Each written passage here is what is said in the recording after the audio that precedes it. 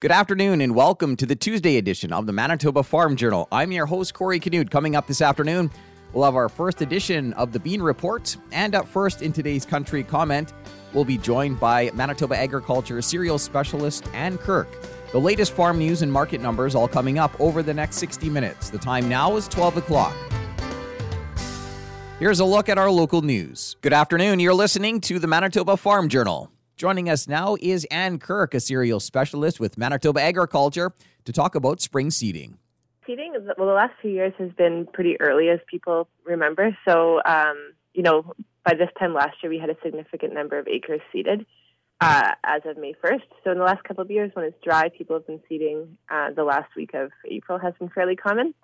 Generally, we are seeing quite a bit of seeding done by, say, the second week of May. So we are, delayed in terms of normal years or in terms of what we've seen the last few years. And we definitely know that, the yield potential for most cereal crops is higher with earlier seeding dates. Just any concern, as things get pushed back here come harvest, or we still have some time, a bit of a window here?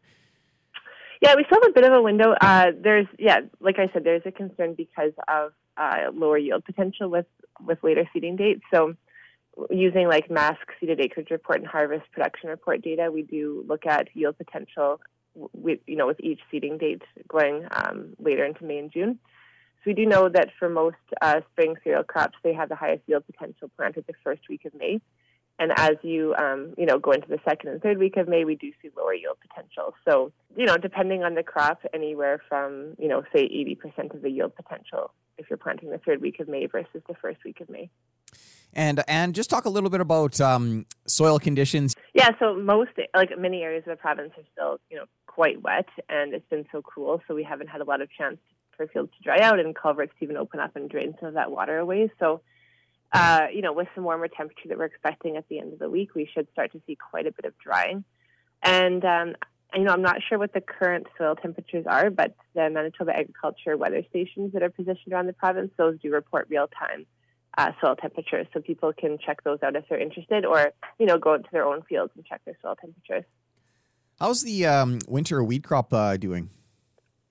I think it's doing fairly well. We had in terms of the season, throughout the winter, we did see good snow cover throughout the province, and we, based on the soil monitoring that we do to assess winter wheat, we didn't see. Wouldn't be expecting any winter kill days throughout the winter. There, I think some people were concerned because in the last 2 weeks we did have some fairly cold overnight temperatures. I think there was a -20 a few weeks ago, and winter cereals like winter wheat and fall rye are most winter hardy early on in the season. So, in December they're more winter hardy than they are in March or April. So because they're coming out of dormancy, there was some concern, but we didn't have a lot of warm temperatures before we had those cool temperatures. So the winter crops that I've seen are looking good and do have some new roots coming. So with those warm temperatures coming up, we should start to see some new top growth as well. That was Ann Kirk, a cereal specialist with Manitoba Agriculture. A look at what's happening in the markets this afternoon is coming up. Good afternoon, I'm Corey Canute. Yesterday, Canada's federal, provincial, and territorial ministers of agriculture met to discuss key areas of interest for Canada's agriculture sector. The meeting was a precursor in the lead-up to the annual conference in July. Areas discussed included progress on the next agricultural policy framework, the successor to the Canadian Agricultural Partnership, which expires March 31st of 2023. Ministers also spoke about ongoing concerns around global food supplies, food security, and the supply of essential inputs, including fertilizers. African swine fever and avian influenza were also discussed. Ministers will next meet in July at their 2022 annual conference in Saskatoon. With May upon us, farmers will be focusing on getting the crop into the ground. Laura Schmidt is with Manitoba Pulse and soybean growers. Seed peas early if possible. So peas tolerate cold temperatures really well. So if you can get out there, start seeding when soils warm up to 5 degrees at depth if the field is travelable. According to long-term crop insurance data, pea yields do drop off to about 80% relative yield if seeding in the third week of May or later. So delayed pea seeding just means that crop's going to flower during the heat of summer. So that'll result in the loss of flowers and impact yield. She notes, on the other hand, seeding dates for soybeans in Manitoba are quite flexible. And after 2 successful years, Direct Farm Manitoba fears that the Manitoba Community Food Currency Program will fail to continue for the 2022 farmers market season. The program provides community food coupons to participants to spend directly on Manitoba farm products at their local farmers market. Here's Executive Director Christy Bainan. We haven't received the funding we need to be able to run the program this year, and that's very unfortunate. The surveys that we received from the participants from the end of last year's program were overwhelmingly very positive, and we had a 98.5% redemption rate on the distributed currency. So that was almost $60,000 of vouchers that were handed out and then spent by participants at the farmers market. So if we don't receive the funding we need, unfortunately, we won't be able to run the program this year. Direct Farm Manitoba says direct provincial investment in the Manitoba Community Food Currency Program would allow it to both expand into new neighborhoods and better meet community demand. That was a look at today's Farm News. I'm Corey Canute.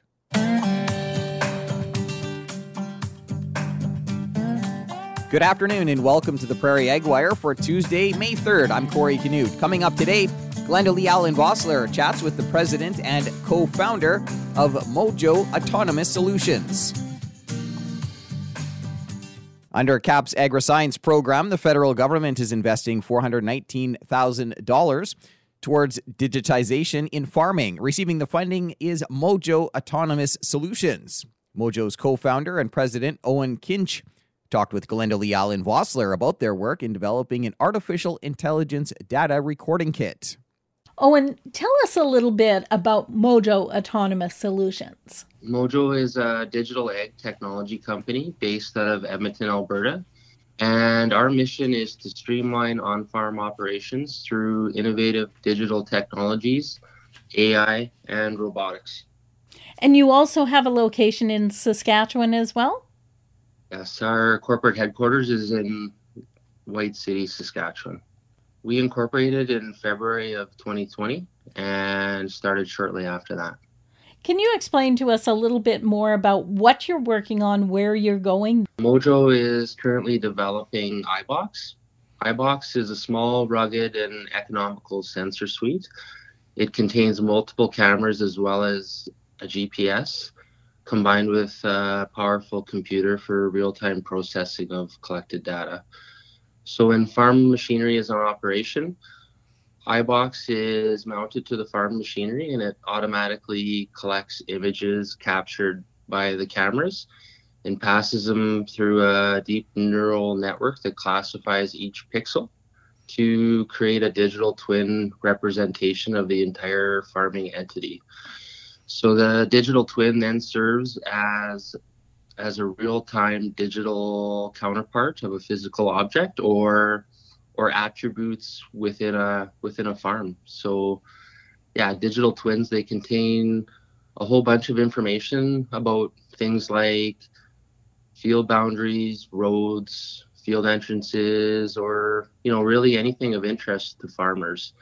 It's the digital twin is what computers use to understand their operating environments. So how do you see this being used in the farm technology as opposed to, the auto sear, that sort of thing that's already out there? Well, the digital twin that we're creating, that iBox creates, iBox creates and updates it in real time, and what that digital twin then becomes is the foundation for Mojo's autonomous navigation controller. So we're developing an autonomous navigation controller to be used in agriculture. So the continuous intake of real-time image data from the peripherals of a tractor, for example, it allows the Mojo navigation controller to attain a high level of relative position accuracy between the tractor and any other physical object encountered within its working environment. So it allows the Mojo navigation controller to really, what it does is it reacts to a changing work environment, much like human operators do today while they're in the cab. So do you have the navigation system already developed, or is that something you're still in the process of working on? It's in its early stages of development. Last year, we autonomously heavy harrowed just over 1,000 acres of land. And our goals for the 2022 growing season is we want to autonomously apply over 10,000 acres of implement action to farmers' fields. You received $419,000 from the federal government to continue in this development then? Yes. The support, it's going to be used to help develop our technologies for strengthening and improving the efficiency of the Canadian agriculture sector. Broadacre farmers more specifically. How close are we then to actually seeing this on the market for you? Well, right now we have our first autonomous tractor prototype. It's currently at Lakeland College in Vermilion, Alberta. They operate a 1,200-acre student-managed farm, and they're helping facilitate the development, testing, and validation of our autonomous tractor prototype. And yeah, we've been working with them for some time now, and it's been a really great relationship. The Lakeland College, it's less than a 2-hour drive from our main software development office in Edmonton, Alberta. And we're working towards the goal of demonstrating our technologies that we're developing at Ag in Motion in July of 2022. What kind of a difference does it make for a company such as yours, a startup company? You've only been in operation a while here.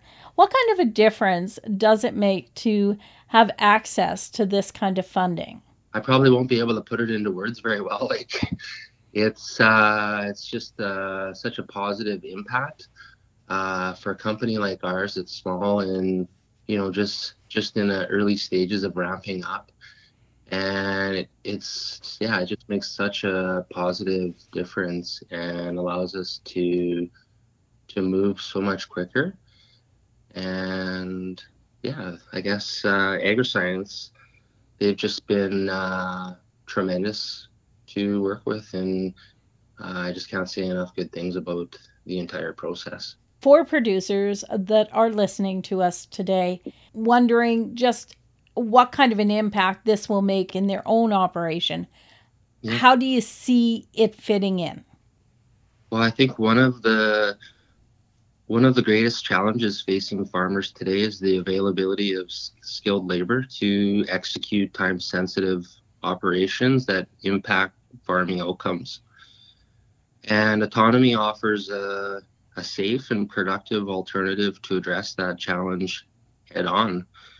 And that's exactly what we're doing. We're gonna push development hard and fast and bring it to market swiftly so that we can make positive change within the agriculture sector. So will producers have to have a separate implement, or is this something that you see being retrofitted onto the equipment that exists out there today? Right now it's being developed as a kit that can be applied to any piece of agricultural equipment, and specifically broadacre applications. So we're actively seeking OEM partners, and but right now it's being developed as a kit. That's Owen Kinch, co-founder and president of Mojo Autonomous Solutions. For Golden West, I'm Glendalee Allen Bossler. That's it for the Prairie Ag Wire for today. If you have any questions or opinions to share, send them to us by email, thefarmdesk@goldenwest.ca. I'm Corey Canute. Thanks for listening and have a great afternoon. The Prairie Ag Wire will return tomorrow on the Golden West Farm Network. Time now for a look at the farm calendar.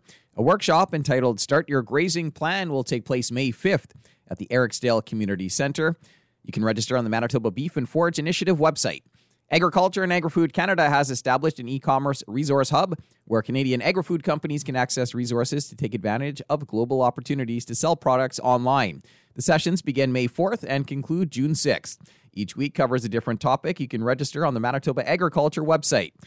And the 2022 Spring Farmers Market Coordinator Gathering is planned for May 13th in Winnipeg. The gathering will include workshops, lunch, solution mill, as well as time to connect with fellow coordinators. Get all the details with Direct Farm Manitoba. It's time now for the Bean Report, brought to you by Manitoba Pulse and soybean growers. Joining us today is production specialist Laura Schmidt.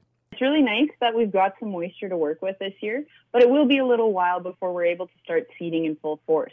Something to keep in mind is that soybeans tolerate excess moisture well, but since we've had more acres slotted for peas, it is important to remember that peas do not tolerate wet feet or waterlogged soils. And since they do thrive in relatively dry soils, field selection is going to be really important this year for peas. If possible, choose well-drained, coarse-textured soils. And Laura, I wanted to talk a little bit about nitrogen carryover from last year. Talk a bit about what that means. So we were left with soils testing high in residual nitrates from last fall. This year, consider retesting soils this spring just to get a more accurate read now that we've had some moisture. The optimum soil test range for soybeans and peas is less than 50 pounds of nitrogen per acre. They may be grown on fields with higher N, but it will generally reduce or delay nodulation, maturity, and contribute to IDC. Research does suggest that soybeans grown on fields with a history of soybeans may be able to tolerate this better and maintain nodulation, just since that rhizobia population has been built up in the soil over time. But if you're seeding into soils with greater N levels, select a variety that's tolerant to IDC and consider a double inoculation strategy so that if your nodulation is delayed, the rhizobia that is there and forming those nodules will be the most effective at fixing N.